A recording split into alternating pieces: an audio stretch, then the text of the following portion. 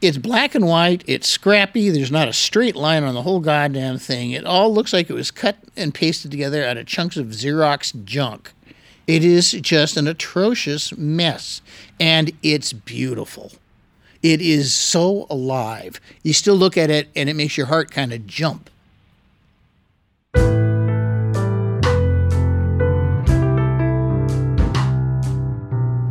Welcome to Power of Place, Stories of the Pacific Northwest. I'm Edward Krigsman. Last time we talked with Matt McCauley and Sarah Haberstroh. Recently having discovered the Pacific Northwest's most significant shipwreck, Matt and Sarah shared how their passion for their work stemmed from a desire to recover lost treasure. Not just the gold in the ship's safe, but also the ordinary objects like steamer trunks, bricks, and bottles, property representing the lives which otherwise might be forgotten, but for these relics and artifacts pulled from the briny deep. Well, for today's episode, steady your hands and your eyes as we reach into another repository chock full of the ephemeral and anonymous world of images that might disappear into the ether, but for the work of today's guest, one of America's most esteemed and prolific living graphic designers. In part one of a two-part series, our guest shares his upbringing on the mean streets of Tacoma, Washington. And he tells how he discovered his calling as a graphic designer in the 1970s and 80s, and then went on to develop a body of original work around what he terms American trash culture, mostly old-fashioned commercial art. And in doing so, he created a vibrant and new visual lexicon, one that helped propel the Pacific Northwest from a scary collection of losers in the 70s and 80s toward the forefront of global pop culture into the 1990s and beyond. His prolific contributions include logo and magazine design. He was art director for the Seattle-based music biweekly The Rocket in the 1980s, as well as concert posters and album covers for bands such as Mudhoney and Soundgarden, associated with the Seattle-based record label Sub Pop. And so today we'll explore a place-based body of work that is also an event-by-event account of Seattle's vibrant music, cultural, arts, and nonprofit scenes in the 1980s and the 1990s. And we'll see how graphic design in its purest form is anchored in community, one that concentrates the essence of both time and place. We'll gain an insider's perspective on the genesis of a cultural movement, termed by some as grunge, one that's rooted in the Pacific Northwest, but that continues to influence the world. And we'll spend some time together in paradox, with the thoughts of someone who is at once anthropologist, but also commercial artist, a graphic designer whose work is nonetheless collected by museums.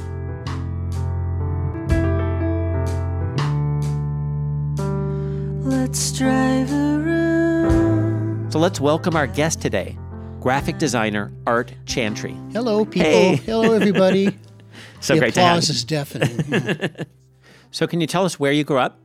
Well, I was born in Seattle, and then when I was about 10, my family split up and we moved to Tacoma. And so I spent my formative years in Tacoma, which also describes why I'm the way I am.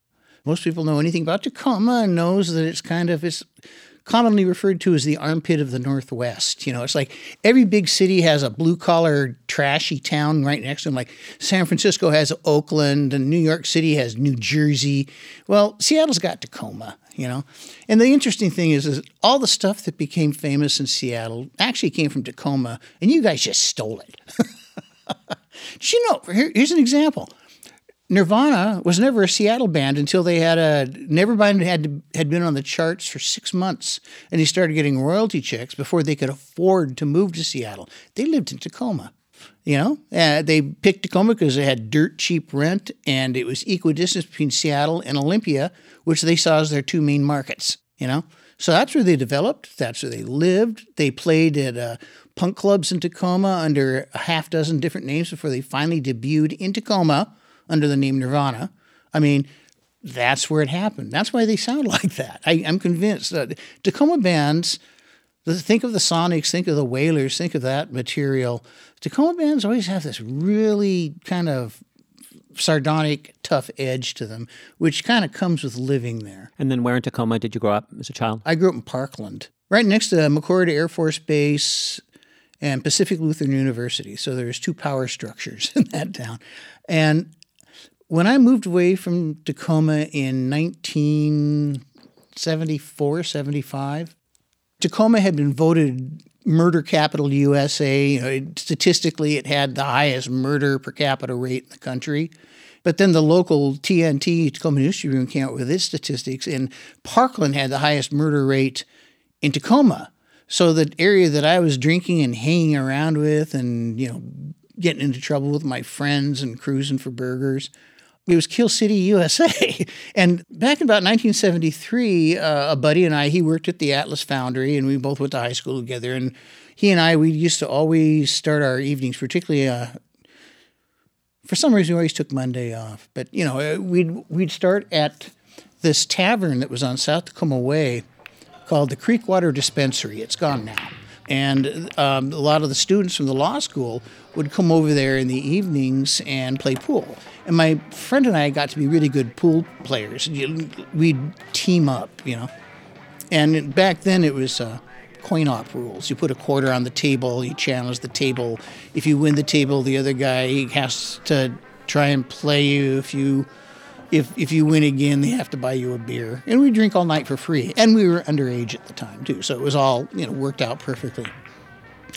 They had this one pool table in the back, and every time we went in there, particularly about 5 o'clock to 7 o'clock, right after school, at the law school next door, there's this one guy, devilishly handsome, kind of not too tall. He was a little shorter than me.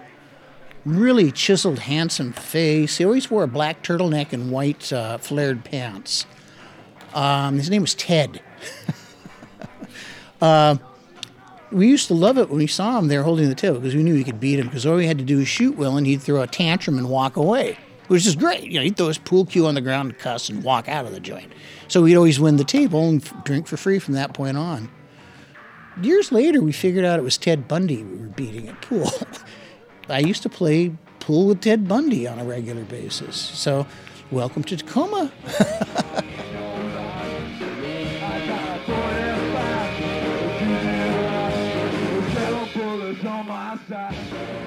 So tell us about your higher education. You went on to college and... Well, I graduated in 1972 from Washington High School. But I just, being a poor white trash kid, I knew I was just going to go to Vietnam. That's all there was to it. And so I didn't make any plans. None of my friends did. The last quarter of high school, my grade point went from a 3.8 to a 1.9 because nobody just gave a damn anymore. We barely showed up for class. And if we did, we'd be drunk. I mean, it was like, hey, you're going to kill us anyway. What is the point of this? And so, I was not suited for any kind of employment. And then I found myself adrift when the draft ended. They ended the lottery, and about a year before I was supposed to show up for the physical, and all of a sudden I had no plans at all. So I worked as a garbage man. I had other crappy jobs and stuff like that. And then I used the fact I was poor to get into Pacific Lutheran University, which was about 3 blocks away from my mom's house. So I went to PLU for about a year. In fact, that's where I saw the Watergate hearings, 1973. And we used to watch the Watergate hearings instead of go to class, which was a better education anyway. We are beginning these hearings today in an atmosphere of utmost gravity. The questions that have been raised in the wake of the June 17 break-in strike at the very undergirding of our democracy. And then I left there and I went to Fort Steilacoom Community College, which is now Pierce College. And that was the best move I ever made. Those teachers were incredible. Best teachers I ever had anywhere, ever. Absolutely brilliant people, working people who actually did what they taught for a living. I ended up graduating there with an AA. And then I went to Western because I wanted to learn printing. They had a program up there called ViCoEd. And ViCoEd is where you went and they taught you how to use cameras. They taught you how to use printing presses, typesetting machines, TV cameras. You did early video and stuff like that. And I quickly discovered that ViCoEd was not what I wanted to do. I didn't want to run a printing press. I was already making a living doing graphic design, and I didn't even know that. I mean, I've been paying my rent and everything in Tacoma by doing little projects for people. I didn't even know it was called graphic design until one day I saw that word in a magazine in the school library. Oh, that's what I do. And so I thought Vicoed was where to go learn this stuff. And I got up there, and no, Vicoed considered graphic design that art shit. And the art shit was on the top floor. It was a 2-story building. The top floor was the art department. The bottom floor was Vicoed. And they were at war with each other. They did not talk to each other. You could not take classes in both departments at the same time, like I was. Because I wanted to learn the technology, but I wanted the art application. And so I basically couldn't declare a major in school without being banned from one department or the other. So I ended up pulling, at the end of my college years, I basically sat down and looked at which department I had the most credits in. And just by a skosh, I had more credits in the art department. So I ended up getting a degree in painting, of all things. I hate painting. No respect. Don't want to do it. Yet I have a degree in painting. So that is my college experience. I basically had to fight my way through the whole goddamn thing.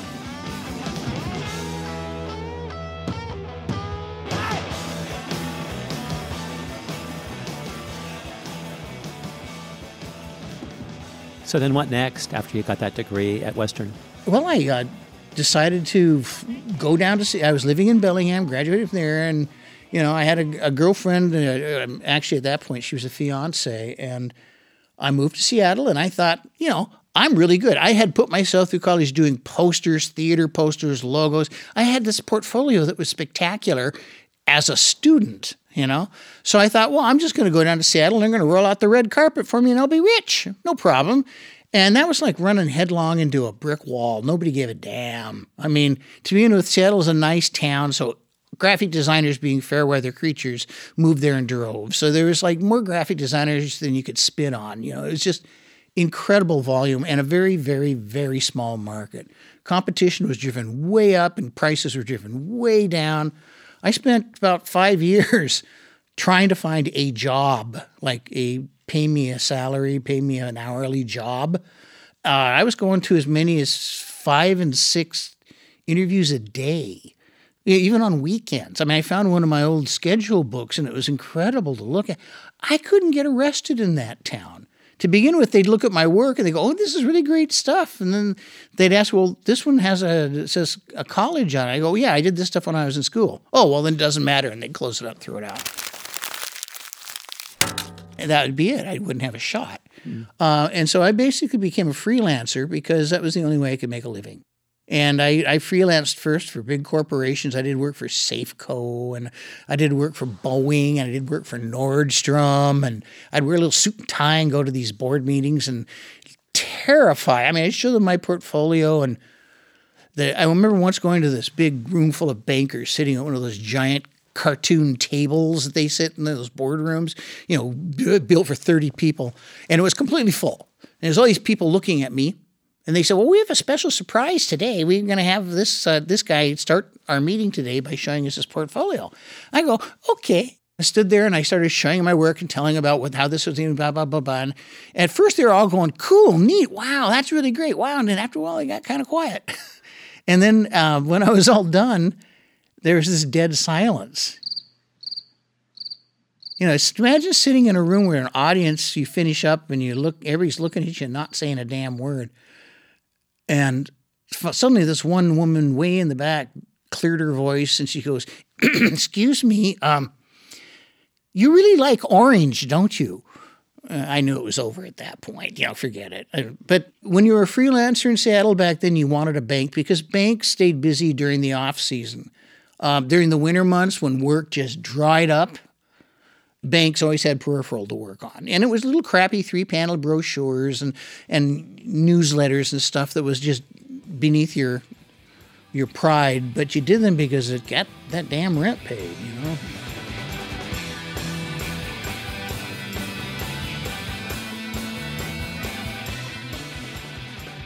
And who are the most memorable of those early jobs from particularly the music industry? I've done literally hundreds and hundreds and hundreds of just 45 covers alone. I've probably done twice as many CDs and again, another quarter more LPs. I've done thousands and thousands of records.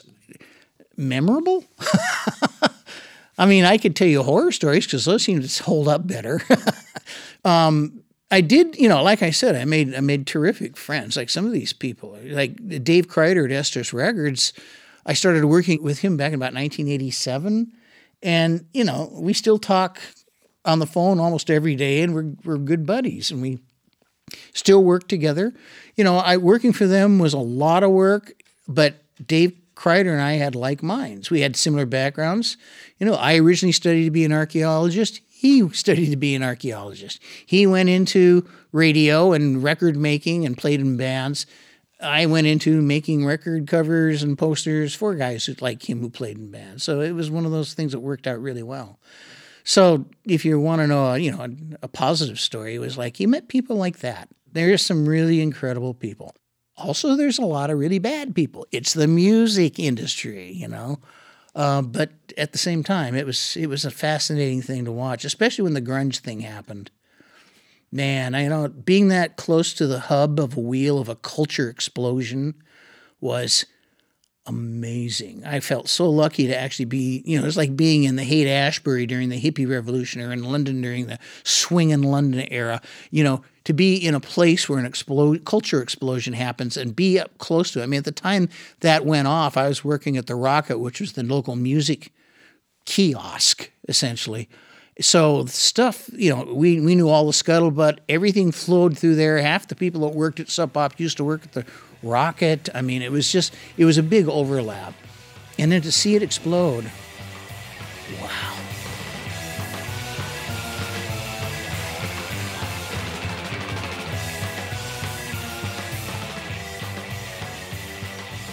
How did you get the gig at the Rocket? Yeah, I got the gig at the Rocket because their current art director at that point, Helene Silverman, was leaving, and they wanted to find somebody to take the job, and they couldn't. Nobody wanted to do the job because it was brutal work schedule. I mean, deadlines, magazine deadlines.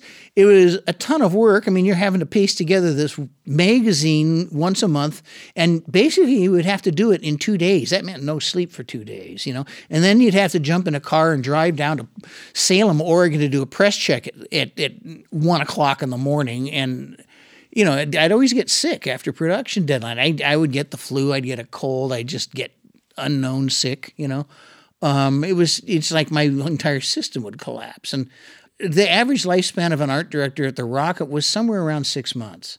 The first time I did it, lasted 9 months, and that was a new record at that time. But it was a magazine that covered local music. It covered local arts, news, even dabbled in sports.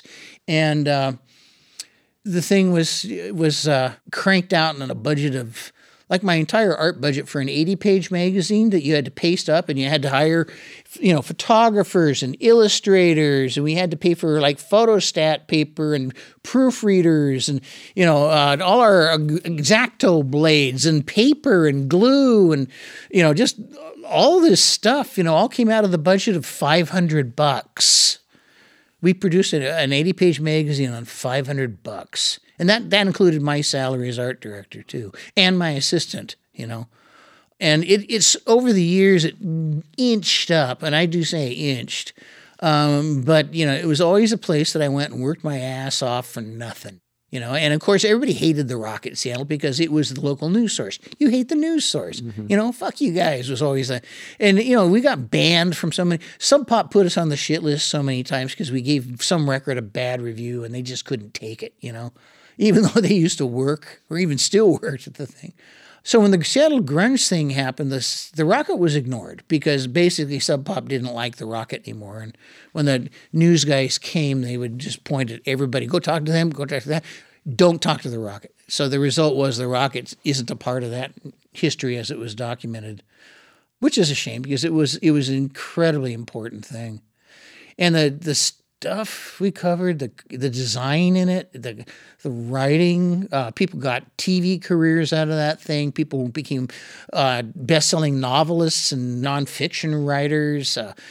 People ran magazines, art-directed magazines, internationally known rock photographers, photographing the most famous bands in the entire world started off at the Rocket, working for nothing because this was the one place they could practice their trade and learn.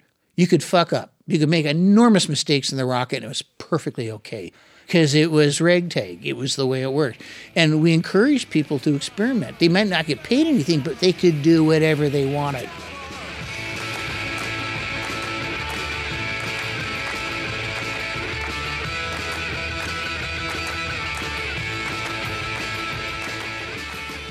You brought in that poster to share. Yeah. So can you tell the story of it? Well, okay. And why it's significant to you? This is a poster that I've had since 1978. I had just moved to Seattle. I was walking down the street. The U District, it was still in the throes of all its hippie ephemera. People walked around with names like, Skylark and things like that. Posters were, They were hippie posters. Also in the 70s, you had a big Art Deco revival that was associated largely with like New York, and disco, of course, was like a giant Art Deco revival. Plus you had all the arena rock bands, the Journeys and the Kisses and the Cheap Tricks and Foreigner. That's where music was. So you went to see them in arenas. And so when you saw the posters on the street, they were all either people advertising Oriental massage or Lost Dogs, or if it was a rock poster, it would be for some blues act playing at a bar that you weren't old enough to get into because you were underage and everything. And they were all done in these pretty fake psychedelic Art Deco styles, and usually cheaply printed, but there'd be lots of color, and it's pretty. It was messy, but it was pretty. And then I was walking along, and then all of a sudden, there was this damn poster on the telephone pole, and I stopped dead in my tracks because I'd never seen anything like it, at least in the wild.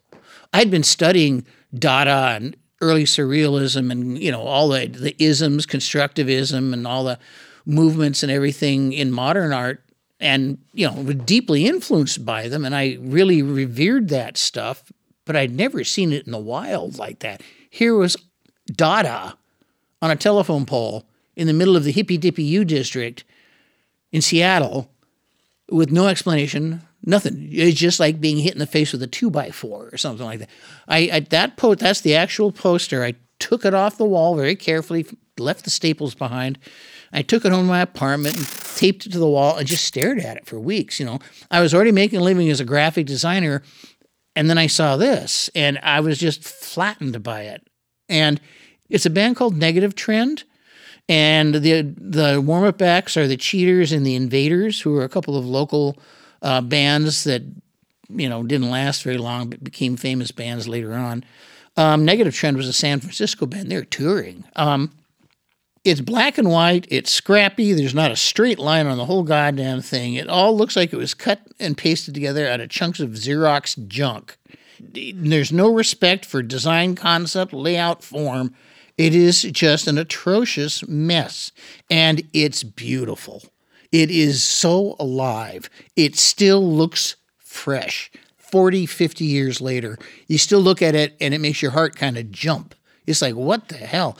This was all done by a guy named Franco, and Franco used to do the posters for the first punk rock club in Seattle called The Bird. Franco's real name was Frank Eady, and he was actually a painter, but he was also a punk, and he was the one that was doing these posters. And I know from the moment I saw that poster sitting right there, my life changed utterly. My artwork changed, the way I think. My viewpoint got even darker. Even after Tacoma, my viewpoint got darker. And the work I was doing in my own work just changed completely, did a 180 direction change. I didn't do pretty anymore. And for the last 50 years, I have not done pretty for a living. I do a lot of stuff. I manipulate the viewer in a million ways. Pretty's not one of them, Most people think graphic design is just a way of making things look pretty. No, that's not what I do at all. So, and that's the poster that changed my life. That chunk of paper right there, that Xerox. She tells me that people are sick.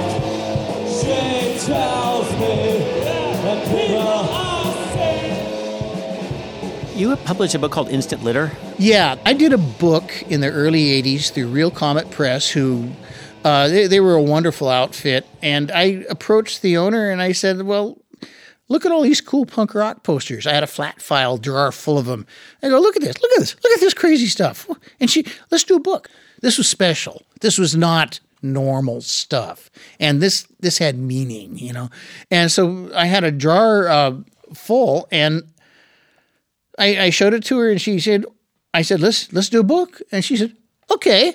And so over the next 6 months, I put together a book that was a collection of my posters, a few other collections, a few other people I did a lot of interviewing with.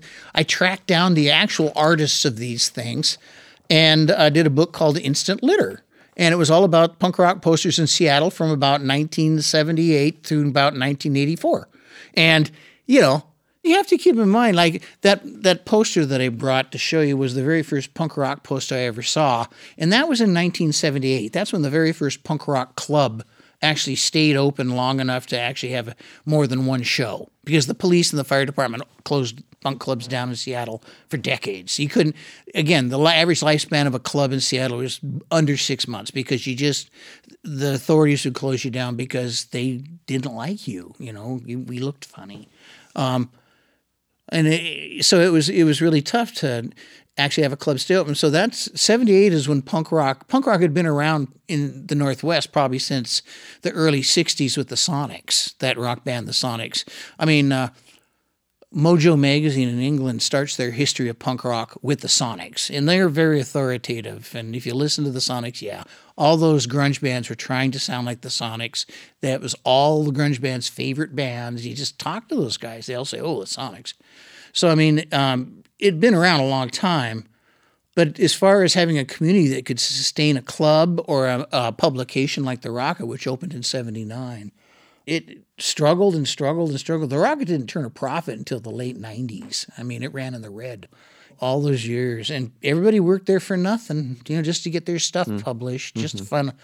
Just to have a place to do what they wanted to do. They could get work at corporations like I was and stuff like that, doing stuff that was frankly beneath you, or you could work on stuff you loved for nothing. And that's what the Rocket became. And that is one of the things that was the nucleus of the punk community in Seattle and in the Northwest. So all these people that were played in bands, we had bands that practiced in our workspace. We'd be up there pasting the letter with the magazine together, and there'd be the F-holes or red dress would be practicing their act up there. Both Jonathan and Bruce Pavitt used to write for The Rocket before they started Sub Pop. I mean, Bruce had a column called Sub Pop USA. You know, he reviewed weirdo 45s from around the country.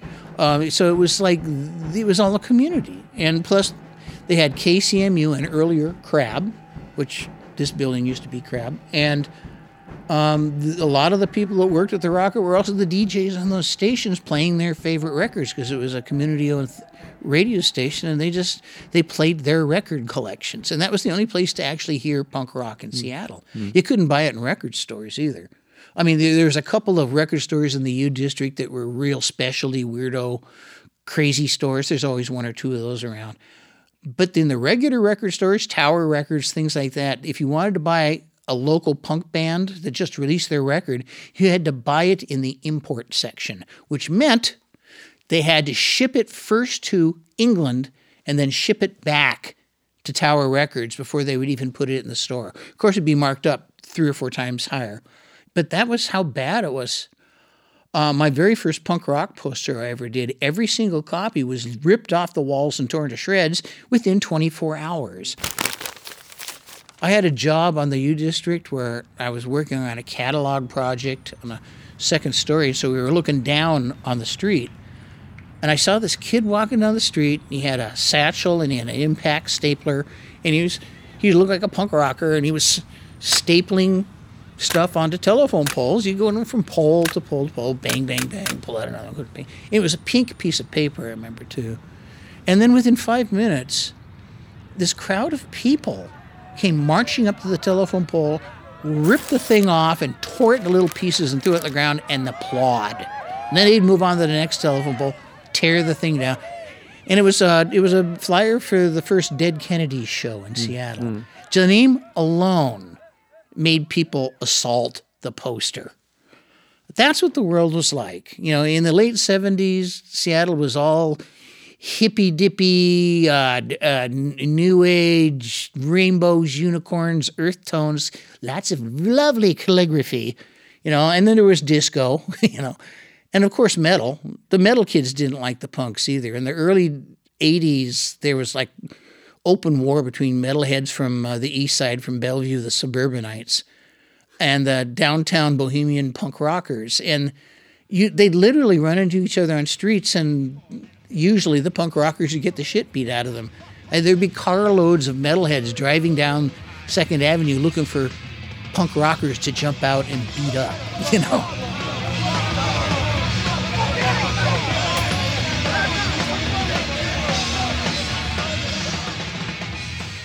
So tell us more about Sub Pop and your involvement there and how that sort of, what the flow was. Well, there was a lot of record labels that tried to start. In fact, it wasn't even Bruce's first record label. He did Bomb Shelter Records back in the mid-'80s with Russ Battaglia, who ran Fallout Records, and they put out a record of U-Men stuff that is very collectible now.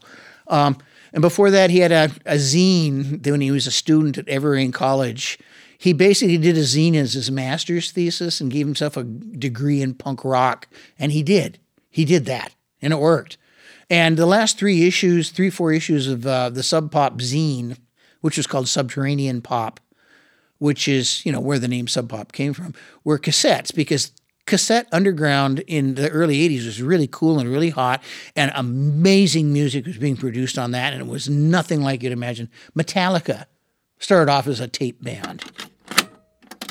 Their first million-selling record was a private tape. That's how that scene worked. So he was putting out these zines that had beautiful covers from his buddy Charles Burns, who also went to Evergreen, that were collections of bands he liked. That's all it was. And then, it stopped, it disappeared. Sub Pop became a column in the Rocket. While it was there, he released the U-Men record on Bomb Shelter, and then he met up with Soundgarden and Jonathan Poneman, and Bruce got together, and they all pooled the money, and the idea was to put out a Soundgarden record. That was it, because Soundgarden, when they first popped up, kind of took everybody's breath away. Nobody could quite figure out where this was coming from. How did this band suddenly exist in the clubs and bars of punk rock Seattle? It was just astonishing. And one of the things you have to keep in mind about Seattle was a podunk nowheresville town. If you look at a map of the United States, there used to be on the McNeil-Lehrer News Hour on Channel 9, they used to start their news show with a map of the United States, dark, and all the little lights would pop up, and these were all the PBS affiliates were across the country. Well, when you get to the western half of the country, the lights go out. The bottom half, the southwestern, stayed bright. You had California, but from California on up to the Canadian border, all the way east to Chicago, was black. The only place that had a light was Seattle. Good evening, I'm Jim Lara. On the NewsHour tonight. And that's what Seattle was like. It was an island. All the people in the country, in the big cities that were misfits and punk rockers and want to go to the big city, but were afraid of New York or LA, they go to Seattle. We had these factions that moved there. It was I remember the Walla Walla group, where there was a whole bunch of guys from Reno, the Reno faction. Plus there were the local things from Bellingham or West Seattle. And there was all these groups of punk that would move to Seattle en masse, rent a house, and it'd become a punk house. And those were the bands came from. Prior to that, bands were playing in taverns. After that, bands were playing in each other's basements. And these people were nerdburgers. They just picked up guitars for whatever reasons. All of them are lame. Nobody picked it up because they wanted to be a rock star. If they did, everybody laughed at them. They did it because they wanted to do this. It was the right thing for them to do.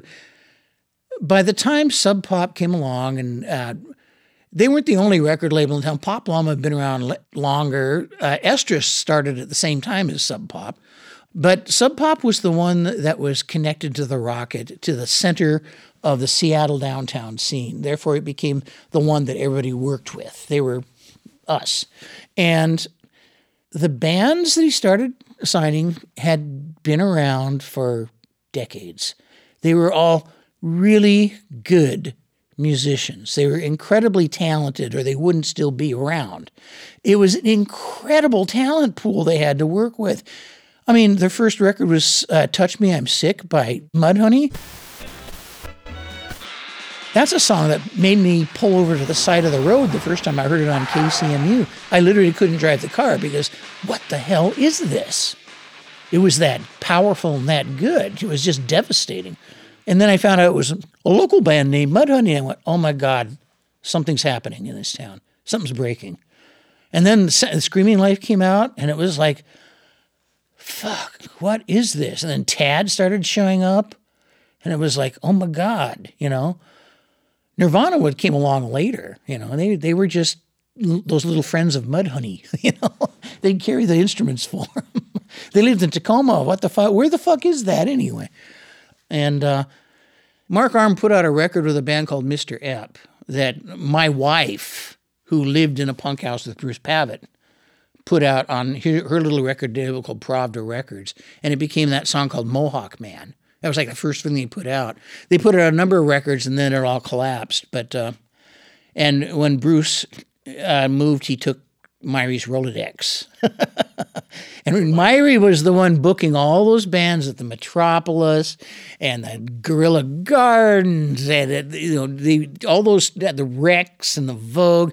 She was like this little teenage snotty punk rock kid. And she and her partners at Holy War Cadets were bringing all these bands like Big Black and Sonic Youth and Butthole Surfers and Husker Du and Live Skull and the Replacements, these monstrous touring bands that were following the zine circuit in the 80s. That's what the circuit they developed. They'd hop in a van, they'd drive to a town that had a zine that reviewed their record, and they'd say, hey, where can we get a show? And they'd say, oh, go talk to Blob. And they'd go over to Blob, and they'd have a show that night. They'd make enough money to buy gas, go to the next zine town. And that became the circuit. The only other circuit was the big professional levels. You know, this was a circuit that fit in between. And she was part of that. And, the Butthole Surfers slept on her floor, and she lived, you know. She finally walked away from punk rock entirely. She just got tired of being spit on, you know, because the dorky college boys would come down and go slumming, and they'd think, oh, punk rockers spit on each other, right? And before you know it, even the bands would walk off the stage. So, But it was like this huge learning curve for all these people. So basically, bands like Mudhoney and Soundgarden and even Nirvana were able to tap onto that thing that had been established, you know. You can't underestimate the influence of K Records and Olympia either. That was Bruce Pavitt's favorite label by far. In fact, he modeled a lot of his ideas and thinking on Calvin's work. So that whole thing was like, we were seeing this happen. It was fascinating. We would talk about it endlessly. We'd try to figure out where the next move would be. You know, it's like watching a chess game developed by people who only knew how to play checkers. You know, and it was like, wow, he didn't really do that, did he? You know, oh man, he must have been stoned. But it worked because the talent was there. The talent was just extraordinary.